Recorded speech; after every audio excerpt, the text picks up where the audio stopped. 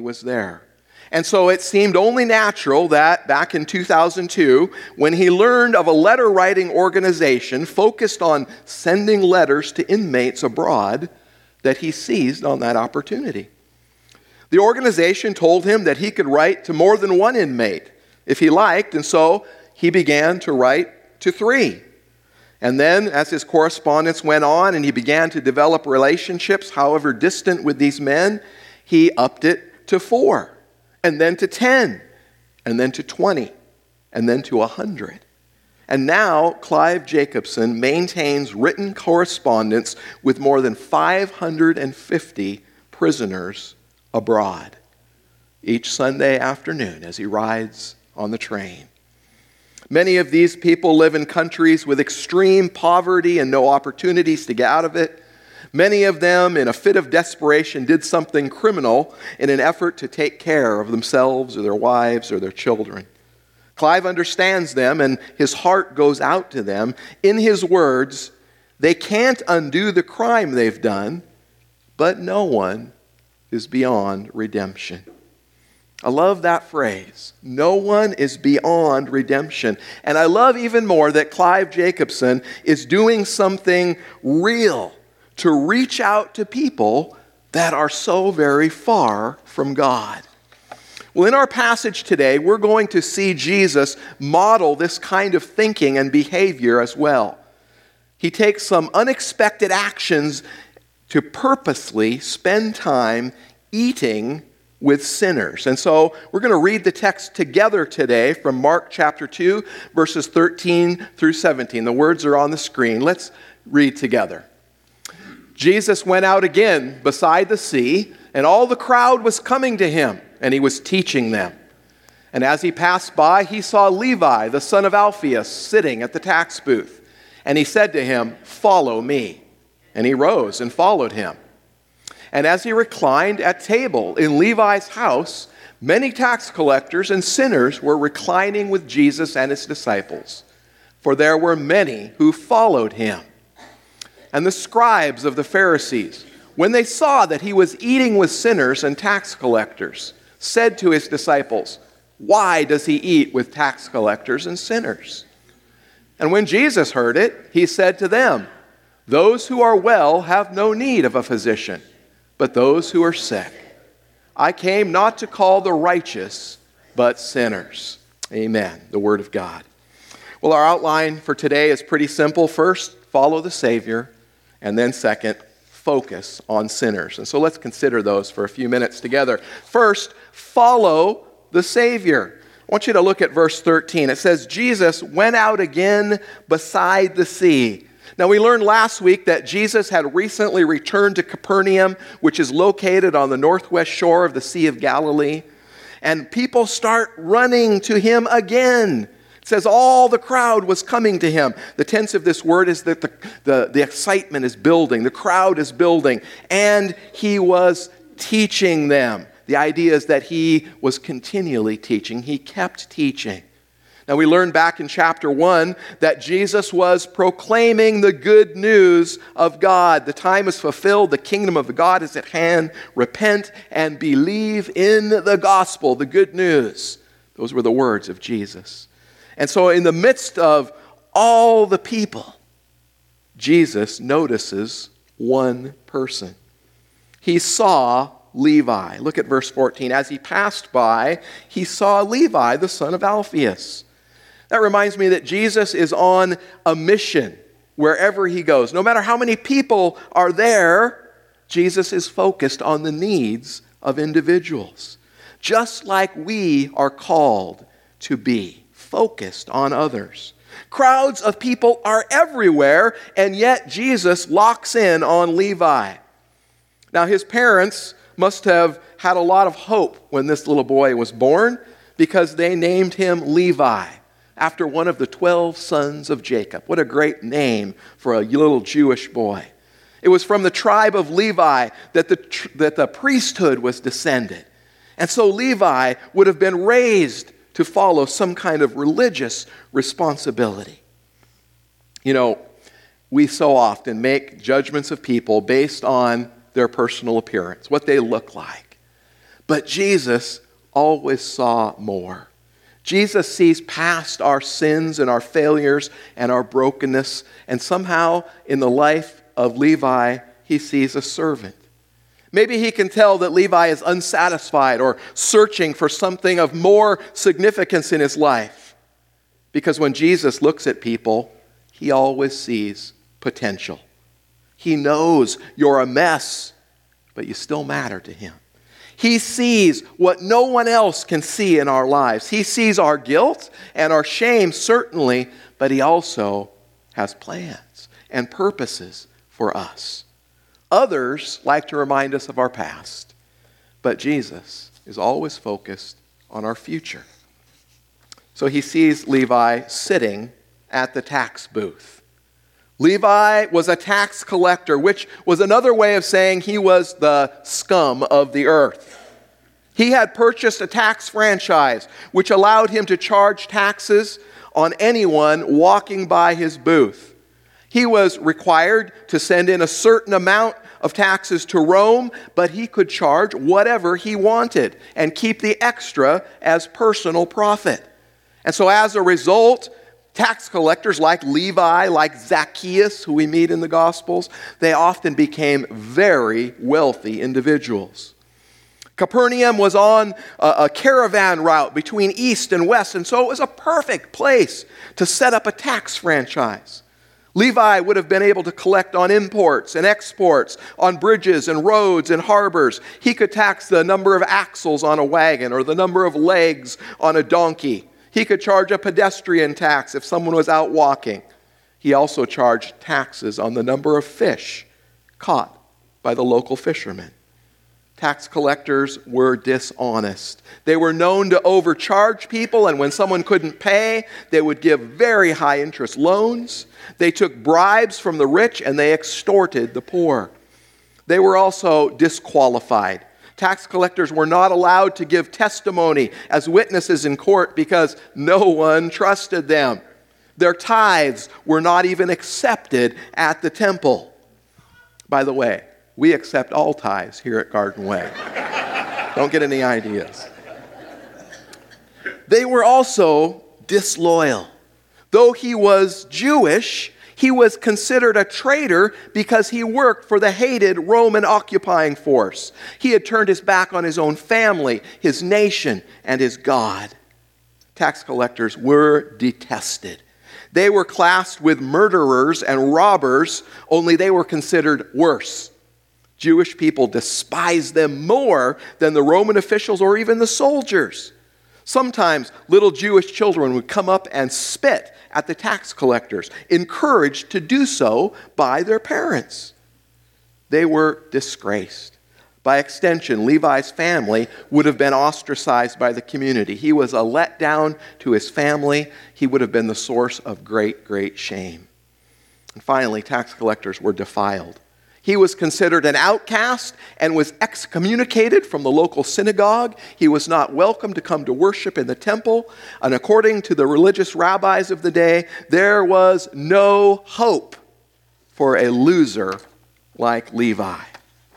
Well, we see that Jesus summons this disgraced, despicable, terrible loser. After looking at Levi, Jesus issues a very short command, follow me.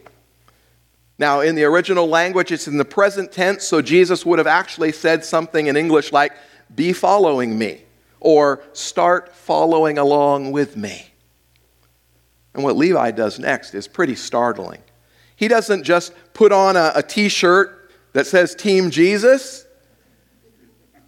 He doesn't just switch to the new team, but instead the text says that he rose and followed him. What I want you to see here is that he immediately obeys. He gets up and he goes.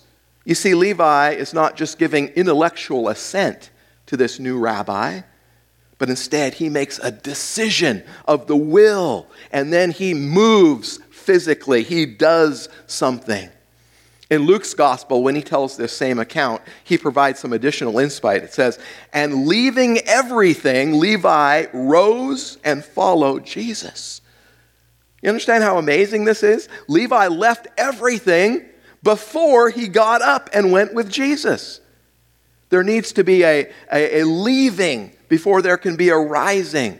We have to first make a decision, and then we have to act on that decision. Do you remember back in chapter 1 when Jesus called the first 4 disciples, the fishermen, that the text says they immediately left their nets and followed. And so here's a question for us to consider this morning. What is it that you have left to follow Jesus? Is there anything that you're still holding on to? Maybe that would explain your lack of joy. You know, the freest people are those who have learned to leave things behind. Jim Elliot, the missionary to South America who lost his life, he was killed by the very people he came to share the good news with. He's famous for this quote where he says, "He is no fool who gives what he cannot keep to gain that which he cannot lose." You see, Levi's response was wholehearted. He made a break with his tax business. He didn't stop to gather up any shekels, to tidy up his books. He left it all. He got up and he followed Christ. The 4 fishermen, they could go back to fishing. And in fact, they did on more than one occasion. But for Matthew, for Levi, he left it all behind.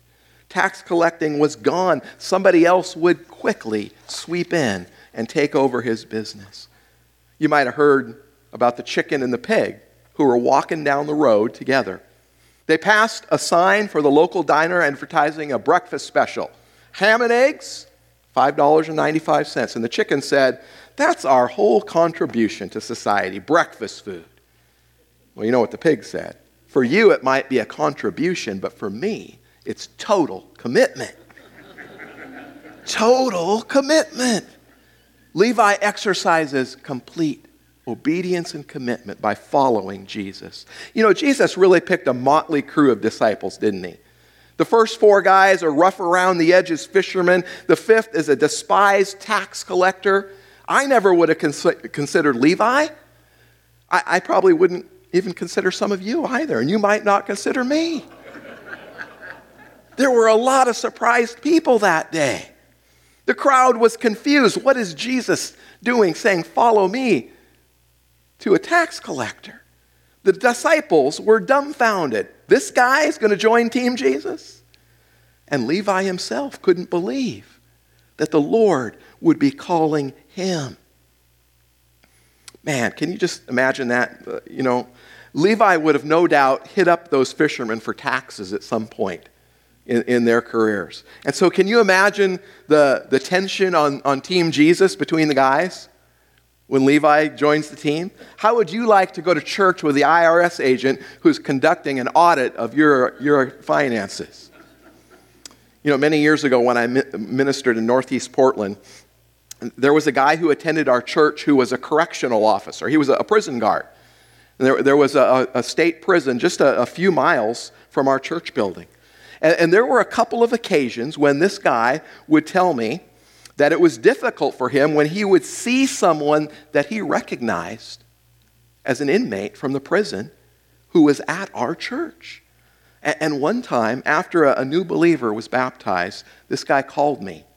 And he said, "I'm just really struggling because I know this guy's past. And I can't believe he's here in our church." And I remember kind of sharing with him about this story, about this passage. And I just said something along the lines of, the Lord loves to put people with different pasts on the same team. And so the first thing we have to do is follow the Savior completely. Leave it all behind. And by the way, rejoice when others do as well. And that leads us then to the second thing that we have to do, and that is, once we're on Team Jesus, we need to focus on sinners. Focus on sinners. If you would have asked Levi at this point if he thought Jesus could use him as an evangelist, I imagine he would say, oh, that's a good one. What am I going to do? I kind of imagine him asking, like, what can I do? What can I do? And maybe he thought, well, I don't know, what do I do well? Well, I throw pretty good parties. And he thought, well, maybe I'm following Jesus now. Maybe that's not part of my life anymore. I probably shouldn't be doing that. But then maybe it hit him. What if I have a party with a purpose? What if I invite some of my tax collector buddies? And what if I invite Jesus and the guys over to my house? And what if Jesus rubbed shoulder with all of my despicable friends? And what if there was some spiritual conversations that took place? That would be really cool. And so that's exactly what happens. And we're going to look at that in the text here. And I think there are three important factors that can help us as we think about what would it look like for us to focus on sinners. And the first thing that we can do is to express acceptance.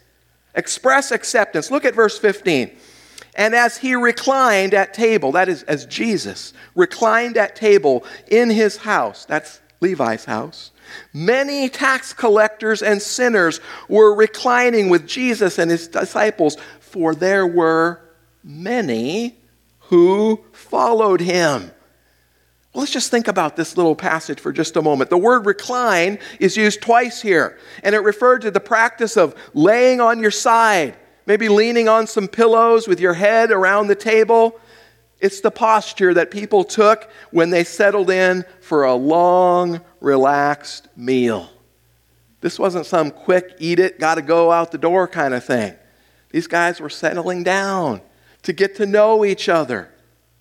And then there's that phrase, at table. He reclined at table. And that's more than just being at a table, okay? That phrase is loaded with the idea that it's a term of identification and of friendship. In that culture, when you were at table with someone, you were saying, I accept you. I identify with you. They literally would eat from the same loaf, sharing food. This was obviously long before COVID, right? They were taking food, breaking it off bread, sharing it, passing it around. Hey, this tastes great. Try a bite of this. Hey, have you tried this? It was an intimate, relaxed meal with friends who were trying to connect as they enjoyed a meal together. Well, we know that Levi's network of friends and acquaintances are not well thought of by the rest of the community. And so we'll just picture them there sitting around the table. They're eating nachos and cheese, or probably not, pitas and hummus or something like that. And they're talking about the local Capernaum soccer team. And Levi just kind of looks around the room, and he looks across and he sees, oh, there's Peter. Peter's talking to two tax collectors. Bring it on, Pete. Go for it. And there's John over there. Maybe John's talking to some of the local prostitutes that happen to be at the meeting as well. Wow. Levi observes this, and then he sees Jesus. And this whole crowd of people around this table, around Jesus, hanging on Jesus' words as he calls more people to follow him. Be following me. I got to imagine that Levi's mind was just blown. Here's where he was, and here's where he is now. He can't believe it. And yet that night was just the beginning. Now, being a tax collector, I imagine Levi was pretty good with details. Probably a pen and paper kind of guy. And for the next 3 years, maybe he recorded what he saw and what he heard as he followed Jesus. And of course, his writings become known to us as the Gospel of Matthew. He followed the Savior, and he focused on sinners. He had a heart for his lost friends and the guts to try and connect them to his newfound Savior. You know, some of the most effective evangelists are brand new believers. They still have lots of sinners in their life, and hopefully they keep talking about what Jesus has done for them. But you know, over time, over time our zeal can evaporate. And connections with non-Christians are often replaced with new friendships with Christians. Now, in one sense, that's a good and healthy thing, and frankly, some of us need to move away from some unhealthy relationships. But on the other hand, we need to make sure that we don't insulate ourselves from the very people that Jesus wants to reach. We are called to be looking for lost people in our lives, for opportunities to express acceptance. Not acceptance for sinful behavior or choices, but acceptance for people, the people who Jesus came to minister to. God has put you where you live on purpose for His purposes. And so are we looking at people with the eyes of Jesus? Last week I asked many of you that were here to write down a few names of people on Post-it notes, people that you knew who were far from God. And we've got them all displayed up here. I'm thankful for all of you that shared. And we're going to be praying over the next number of weeks for these people to connect with other believers and eventually to connect with Jesus. And it's moving to me to know that our church is filled with people who I hope understand that this is a hospital for the hurting. I want you to know, if you want to add any more names today, we've got some more Post-it notes and pens up here. Simply come up at the end of the service, fill one out. Again, you can put a name, you can put a code name, you can put initials. No last names, please. But just put them up here. Stick them on some of these boards. And then we're going to be praying faithfully for these people over the next number of weeks. In fact, let's take a moment just to pray right now. Father God, we pray for our unsaved friends and family. Father, we pray that we would have the eyes of Jesus. Father, we pray that we would have the boldness of Levi to reach out to hurting and broken people and to help build bridges to connect them to you. God, help us to be creative as we think about how we can best do this, and it is in Jesus' name that we pray. Amen. Amen. So we express acceptance. The next thing that we do is we better expect some opposition then. Because guess what? If you mix it up with marginalized people, it's highly likely that you're going to be criticized. And that criticism often is going to come from those who are the most religious at times. We see this in verse 16. And the scribes of the Pharisees, when they saw that he was eating with sinners and tax collectors, said to his disciples, "Why does he eat with tax collectors and sinners?" And I imagine they said it something like that as they kind of spit out those last words. Tax collectors, sinners. How can he do that? Well, this is the first time that Mark mentions the Pharisees. The Pharisees were known as separatists. Literally, they were called the detached ones. Now, we can give props to them for attempting to obey the laws of God, but the problem was that they added a bunch of other laws onto God's list. And their number one rule on their list was to stay away from the unrighteous, the sinners, the tax collectors. And so the grouping, tax collectors and sinners, you see it's used 3 times in this passage to emphasize that the religious establishment frowned on sinners while Jesus focused on them. In their minds, the Pharisees had reached a place where they understood that they were better and more righteous than others. And these religious leaders literally hated Jesus for condemning good people, and they hated him even more for forgiving bad people. I want you to notice that the Pharisees come to the disciples to express their disdain. And so they notice, eat with. Why does your rabbi eat with? And literally it means always eating with. And so their observation is, why is your rabbi always hanging out with scum? That's what they're saying to him. Your rabbi is always hanging out with despicable people. And their criticism, really, from Jesus' point of view, is a compliment, isn't it? They didn't have, first of all, the courage to confront Christ. Last week, we pointed out that the religious leaders criticized Jesus in their hearts. Here we see them complaining to Jesus' followers.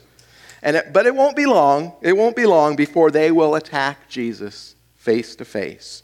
It really bothered them that Jesus would spend time with sinners. There was another time where Jesus really got the Pharisees worked up. Matthew writes about it in chapter 21 of his gospel when these are the words of Jesus. Jesus says, "Truly I say to you, the tax collectors and the prophets go into the kingdom of God before you." Ooh, that's got to hurt. You see, friends, we are called to express acceptance to sinners. But when we do, we need to know there's going to be some opposition. And that leads to the third truth. And that is that we are called to emulate Jesus. Emulate Jesus. I love how Jesus reframes our understanding here. He takes this opportunity to clarify his mission. His entire purpose is to spend time with sinners in order to bring salvation to them. Look at verse 17. And when Jesus heard it, when he heard their complaints, he said to them, "Those who are well have no need of a physician, but those who are sick." Jesus here is quoting from a well-known proverb to silence his critics. As followers of Jesus, we must keep coming back to the example of Christ. If we claim to follow the Savior, we will focus on sinners. You know, a few years back, I went to the urgent care. I wasn't feeling well, and so Sue took me to the urgent care clinic. And as we sat there in the waiting room, it was pretty evident that I wasn't alone in not feeling well. We started looking around, and there's some people that look pale. One guy was kind of walking around slowly. Some were coughing and sneezing. And I said to Sue, "This place is full of sick people." And of course, no one's smiling. But we were there because I was sick. You see, hospitals aren't for healthy people, are they?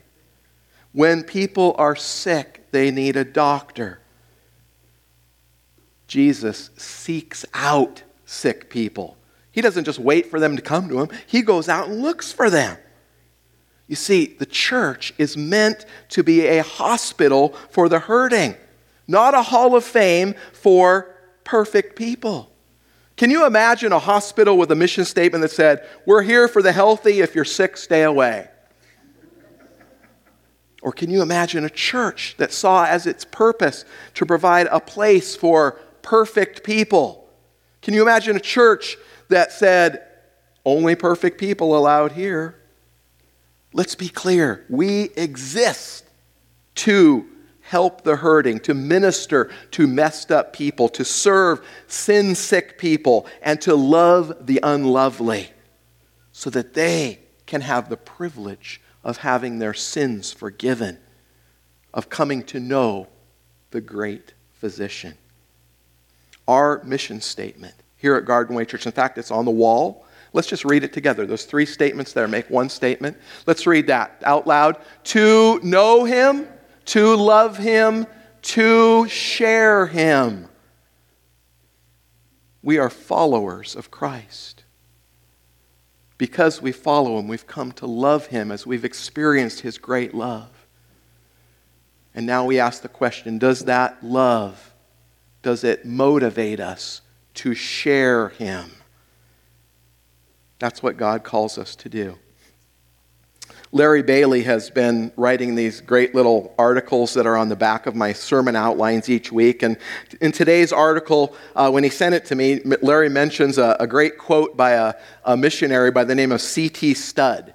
And so I had to look that guy up. I'd never heard of him before. And I came across another quote that really fits well with the message today. So first of all, thank you to Larry for these great articles. I encourage you to read them.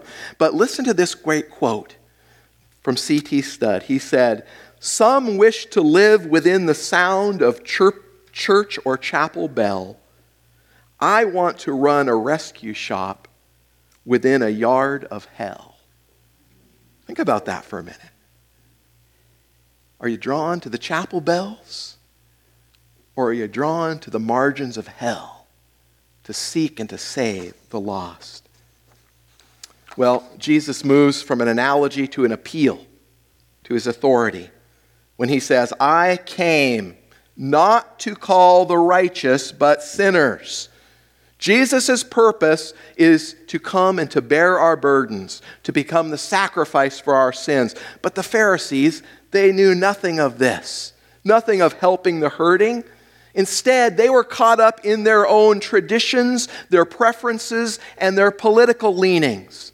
And those things were elevated above the pure love and law of God. The whole purpose of Jesus coming is to save sinners. That is the essence of the gospel. Paul, the Apostle Paul, who used to be a Pharisee before he came to know Jesus, he captures it so well when he writes in 1 Timothy chapter 1 in verse 15, "The saying is trustworthy and deserving of full acceptance, that Christ Jesus came into the world to save sinners, of whom I am the foremost." Paul remembered where he came from. He remembered who he was. And he remembered the purpose that Jesus came for.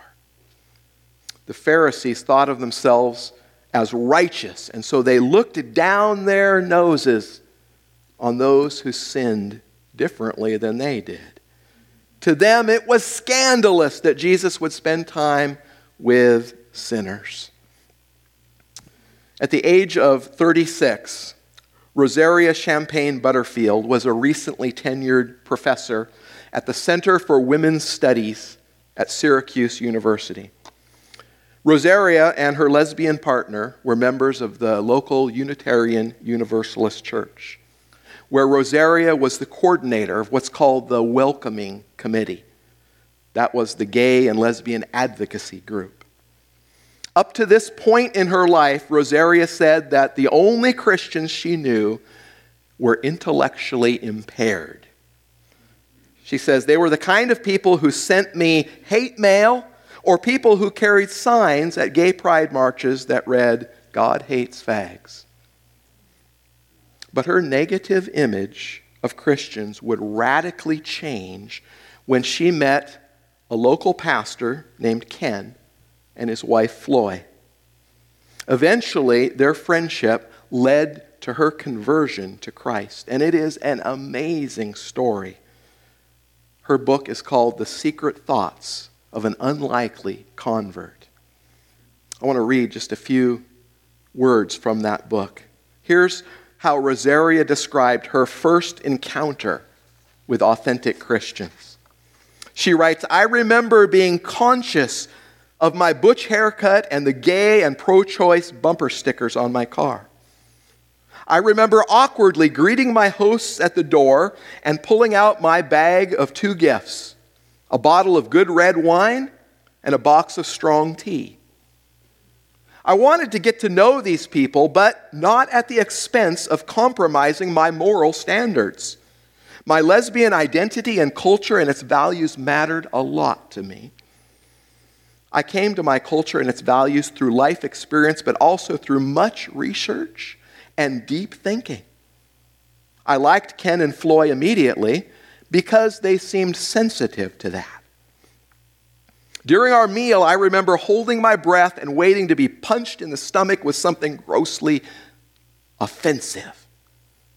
I believed at that time that God was dead, and that if he ever was alive, the facts of poverty, violence, racism, sexism, homophobia, and war was proof that he didn't care a bit about his creation. I believed that religion was, as Marx wrote, the opiate of the masses. But Ken's God seemed alive and three-dimensional and wise, if firm.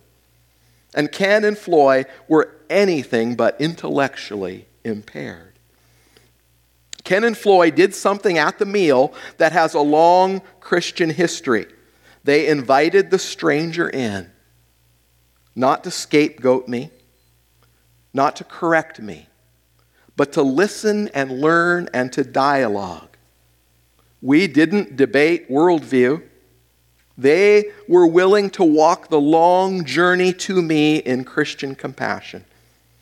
During our meal, they did not share the gospel with me. After our meal, they did not invite me to church. Because of these glaring omissions to the Christian script as I had come to know it, when the evening ended and Pastor Ken said that he wanted to stay in touch, I knew that it was truly safe to accept his open hand. Since this beginning, the journey on which the Lord has taken me has been a great adventure. And this simple meal in a pastor's home was the first leg of that journey. Before I ever stepped foot in a church building, I spent 2 years meeting with Ken and Floy on and off, studying Scripture and studying my heart. Ken knew that at that time I couldn't come to church. It would have been too threatening, too weird, and too much. So Ken was willing to bring the church to me. I find that amazing. As we close up, I want to just think about some action steps. What can we do to be people that bring the church to others? Let's think how we can apply this message. Well, first and foremost, we have to wholeheartedly follow our Savior. So is there something that you're holding back? Is there some hidden sin, some unwillingness to change? Is there an unforgiveness or a bitterness lodged in your heart against someone that's hurt you? What is it? You have to let it go.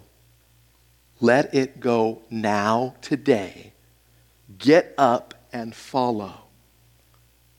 Because he left all to follow Jesus, Levi's name was changed to Matthew. Matthew means gift of God. Have you received the gift of salvation? His call to each of us is the same as it was to Levi. Follow me. And then next, intentionally focus on sinners. Slow down so that you can see the Levi's around you. Take a look at your social calendar. Do you only hang out with holy people? Think of just one person who doesn't know Jesus. What one thing could you do this week to spend some time with him or her? Maybe you could have supper with a sinner. When Oliver Cromwell ruled England, the nation experienced a crisis when they ran out of silver and they couldn't mint any more coins. And so Cromwell sent his soldiers to the cathedral to see if there was any silver available. They came back and reported that the only silver was in the statues of the saints, to which Cromwell replied, "Melt down the saints and get them into circulation." Well, folks, let's make that our prayer today. Let's ask Jesus to melt us down so that we can get back into circulation with the people around us that so desperately need Jesus. I mentioned earlier that red, white, and blue breakfast that Richie is putting together, and our hope is that you'll invite somebody. Pick up one of those flyers or 2 or 3 and take them with you and invite somebody to come and have a meal. Maybe they'll come with you and have breakfast. Maybe they'll stay for church. Maybe they won't. And that's okay. It's a first step at drawing your unsaved friends into the atmosphere of God's people. Let's pray together. Father God, we pray today that we would have a heart for broken people. Father, we pray that we would sense the urgency that you sense, Lord, that people around us are so lost, so far away, and Lord, that they need some sort of sign, some sort of hand that could pull them up out of the miry muck towards the truth of Jesus. And so, Lord, help us to think clearly, help us to think creatively, help us to have passion, help us to have urgency. God, bless us today as we leave this place, that we might serve you, following you and focusing on sinners. In Jesus' name we pray. Amen. Amen. Let's stand together as we sing our closing.